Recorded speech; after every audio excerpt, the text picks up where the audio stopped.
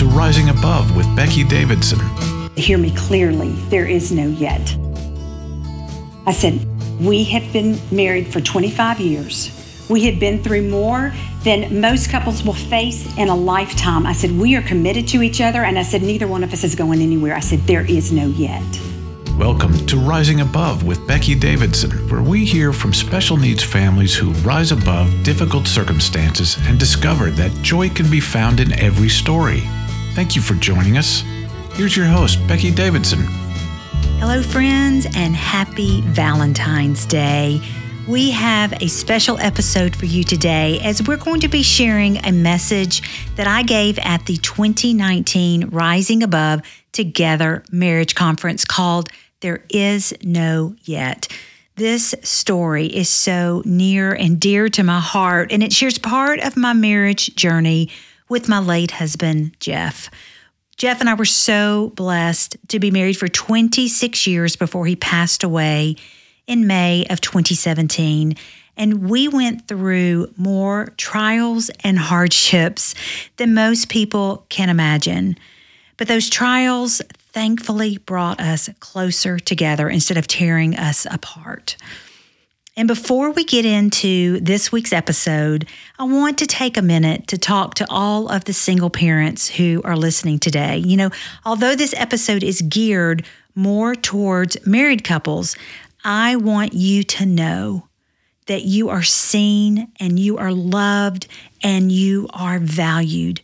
I've been a single parent for close to 6 years now, and it has been so challenging and so difficult on so many levels. I know how lonely and isolating this life can be as a single parent while caring for a child with disabilities.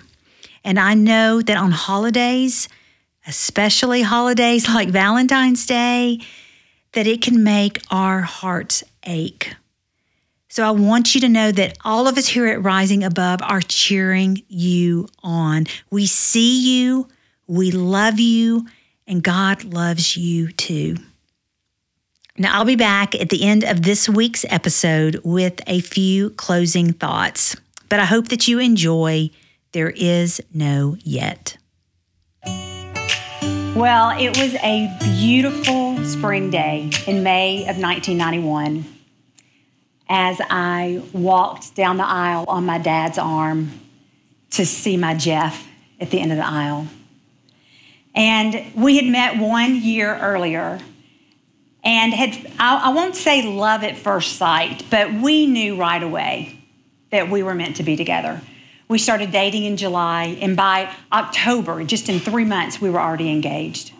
And before we even knew each other a year, we were standing there at the altar in a room full of hundreds of family members and friends, saying our vows, where we promised to God and to each other that from that day forward, for better or worse, for richer, for poorer, in sickness and in health, that we would love and cherish each other until we were parted by death. And at 23 and 24 years old, we had no clue how those vows were going to be tested over our 26 years of marriage. Had no idea.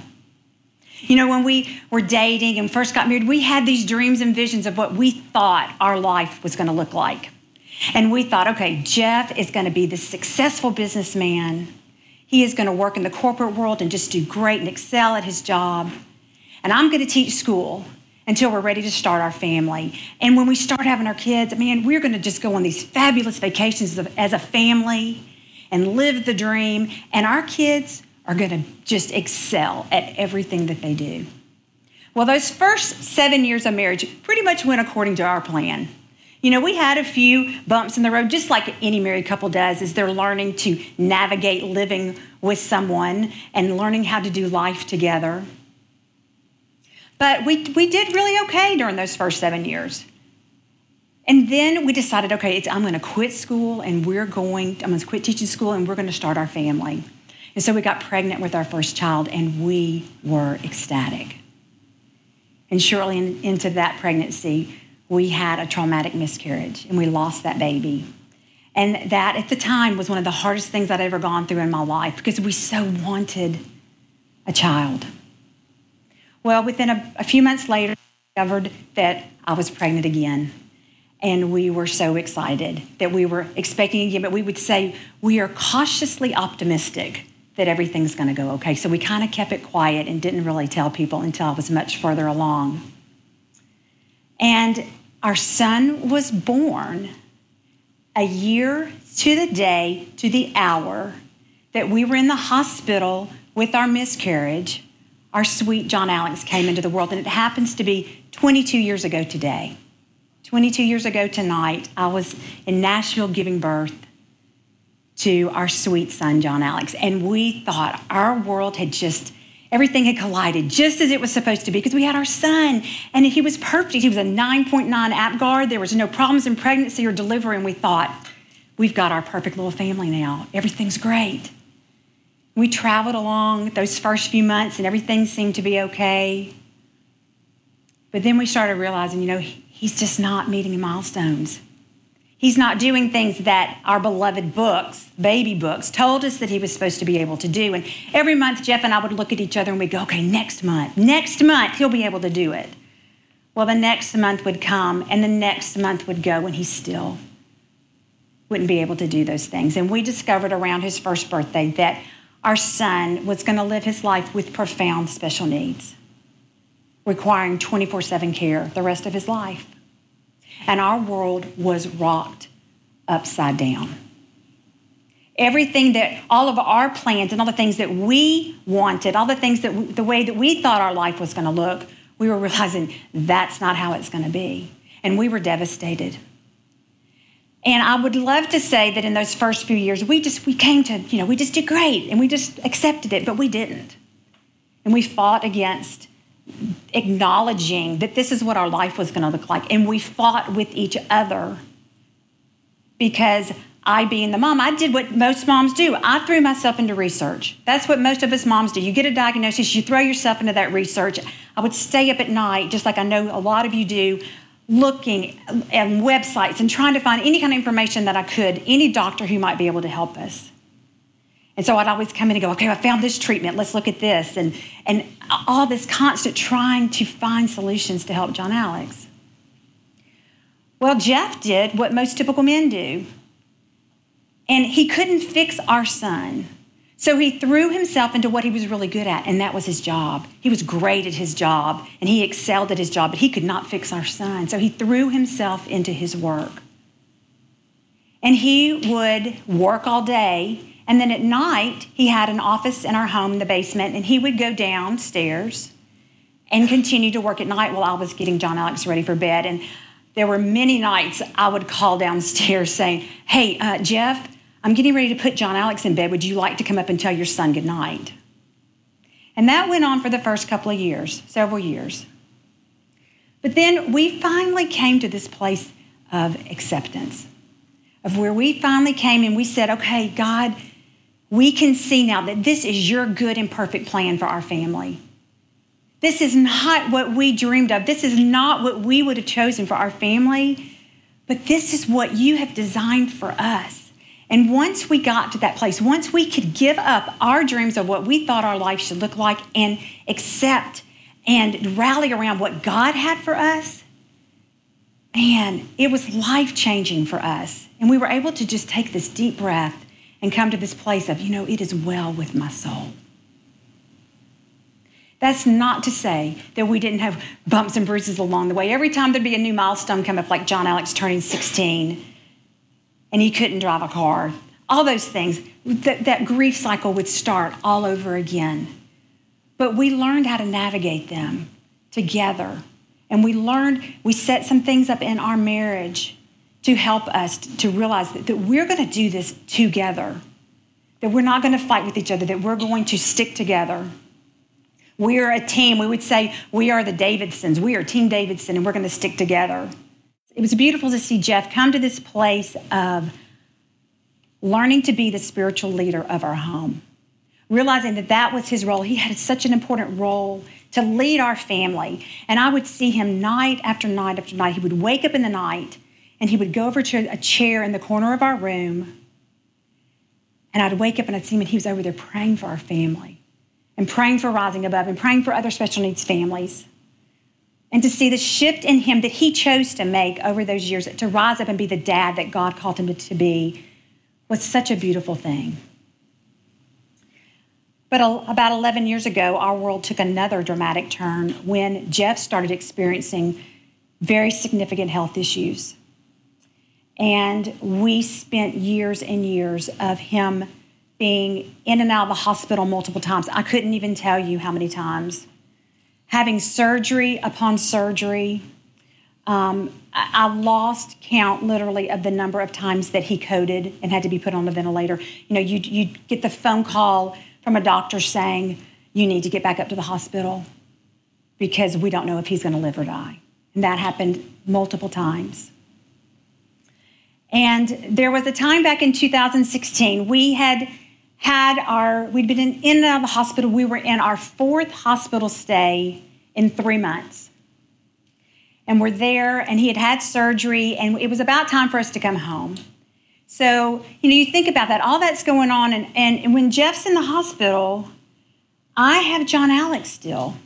I have a child with profound special needs, and so I'm juggling, how do I care for John Alex? How do I take care of Jeff? And feeling this pull of needing to be 2 places at one time, and I can't. But at this one particular stay, I go home, and the social worker comes in, and she says, Mr. Davidson, we just want to make sure that you have everything ready at home before you go home. You have things in place for when you get home. We wanted to make sure we had a ramp for him to be able to get in the house. And I said, well, we're a special needs family. We've got everything that we need. We're good to go. And then she said, well, Mr. Davidson, who will be taking care of you once you go home? And I just spoke up. I said, well, I will. I said, we've been married 25 years at that point. I said, I'm not going anywhere. And she looked at me with this kind of snarky look on her face and said, well, yet. And I looked at her and I said, there is no yet.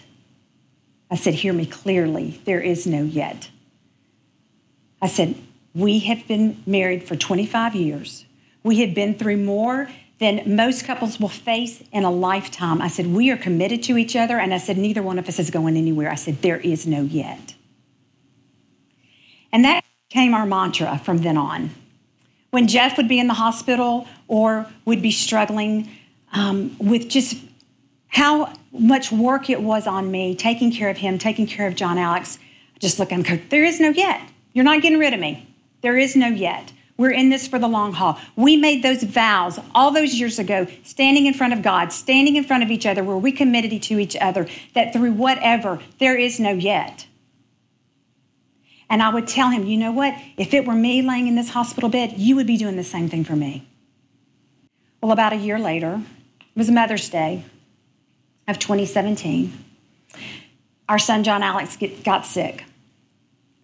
He had the flu. He started having crazy seizures like he's never had before. Scariest thing I've ever experienced in my life, watching my son having seizures. We end up having to call 911, have an ambulance come. Jeff is, at that point in his life, hooked. He's having to do nighttime dialysis at night because his kidneys no longer work. So he's in our bedroom hooked up to a dialysis machine. I'm waiting for paramedics to come in to help us with our child who is seizing. And I felt like my world was falling apart at that point. Well, we ended up going to Nashville, to Vanderbilt. John Alex gets admitted. Jeff's parents, thankfully, were here where they were able to come in and take care of Jeff. So Jeff's parents are here with him. I'm in Nashville with John Alex. And that following Wednesday, Jeff ended up having a doctor's appointment in Nashville. So his dad brought him to the doctor's appointment. And I get a phone call from Jeff, and I'm thinking he's just to tell me how the appointment went. But he said, well, you're not going to believe this, but the doctor is sending me to the hospital. I'm being admitted. I'm having surgery tomorrow. So he goes into the hospital. I'm with John Alex. Jeff's family's helping take care of Jeff. And in the surgery, I thought the surgery was going, I get a call from the doctor. And I thought he was calling to give me an update because I couldn't be there. And he says, I hear that you're kind of having a hard week right now because I know your son's in the hospital. And I said, yeah, we are. And he said, well, it's about to get a lot worse. He said, your husband is just coded. We're trying to bring him back, and I don't know if we can. Well, they were able to bring him back. And he spent the next few days off a ventilator, on a ventilator. We didn't know from day to day. He had one day he was back and doing groups and having conversations with people, but then the next day he crashed again and was back on the ventilator. All the while, my son is still so sick, and he's in the hospital. And on Tuesday, May 23rd, I was with John Alex while the doctors came for rounds, and after the doctors came to fill us in on what was going on with John Alex, I drove across town to Centennial to be with Jeff. And when I got there, his mom was there, and she said, hey, they took him off the ventilator, and he knew who I was. They said he looked at it, the nurse said, hey, who is that? And he said, that's my mama. And he knew who she was, but by the time I got there, there'd been a shift, and something had happened. And he knew I was there, but he couldn't acknowledge me. He tried to smile, but couldn't. We're sitting there with his mom, and we're thinking, Jeff always pulls out. For anybody who knew Jeff, he would come so close to death so many times, but he always came back. He always pulled out. And so we just thought, okay, we're gonna turn this corner again. He's gonna come back. So we're sitting there, and all of a sudden, the alarm starts sounding. The crash team comes rushing in. And he's coding again. And they were able to bring him back. But the doctor came in and he said, we've got to have a tough conversation. He said, there's really nothing else that we can do. And based on this test that we just did, it's going to be soon. So I went over to Jeff, and I held that same hand that I held 26 years earlier. We had just celebrated our 26th anniversary just a few days before he was in the hospital. And I held that hand, and I just told him, I said, Jeff, you are the best husband a wife could ever ask for. You were the best dad to John Alex that I could ever imagine. And I told him, I said, Jeff, you know what? The thing that he was so concerned about was he wanted to live one more day beyond our son, because those of you as special needs parents, you want to be here to take care of your children. And that's all he wanted. He wanted to be here one more day, longer than John Alex, to take care of John Alex. So I just told him, I said, Jeff, it's okay. It's okay. You can go. We're going to be okay. And the very last thing I told him, after I told him I loved him, I said, Jeff, there was no yet. There was no yet. We were committed to each other, and there was no yet. And I will see you soon. And I got to be there, surrounded with his family. We surrounded him. Friends surrounding us as we watched him cross from this life to the next. As a wife, you never think. You just don't ever think that's going to be part of your story. You never think that you're going to walk that walk and that you're going to be a solo parent, raising your child with profound special needs. And for the past 2.5 years, I have been raising John Alex by myself now as a solo parent. And it's the hardest thing I could ever imagine. I don't have my best friend to talk to at night. When I wake up at night and I'm scared about things, I don't have my confidant. I don't have the person who's helping me make decisions about John Alex's care. And I don't know where you are in your marriage today. I don't know if you came in here and you were just like, you know what, we're doing, just need a little shot in the arm. Or I don't know if you're at the point of going, you know what, I don't know how much more I can take of this. And if things don't straighten up, I'm out of here. I don't know where you are.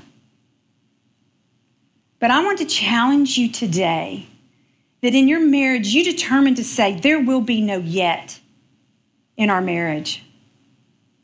there will be no yet. That come what may, whatever we face, we're going to face it together. And Jeff and I went through so much in our marriage and so many things that the enemy could have used to rip us apart. And early on it did. But I will tell you, in those last years of my life being married to him, we were stronger and we were better and we were more committed to each other than we ever were because we chose to be. And when those hard things came, we said, no, we're going to do this together.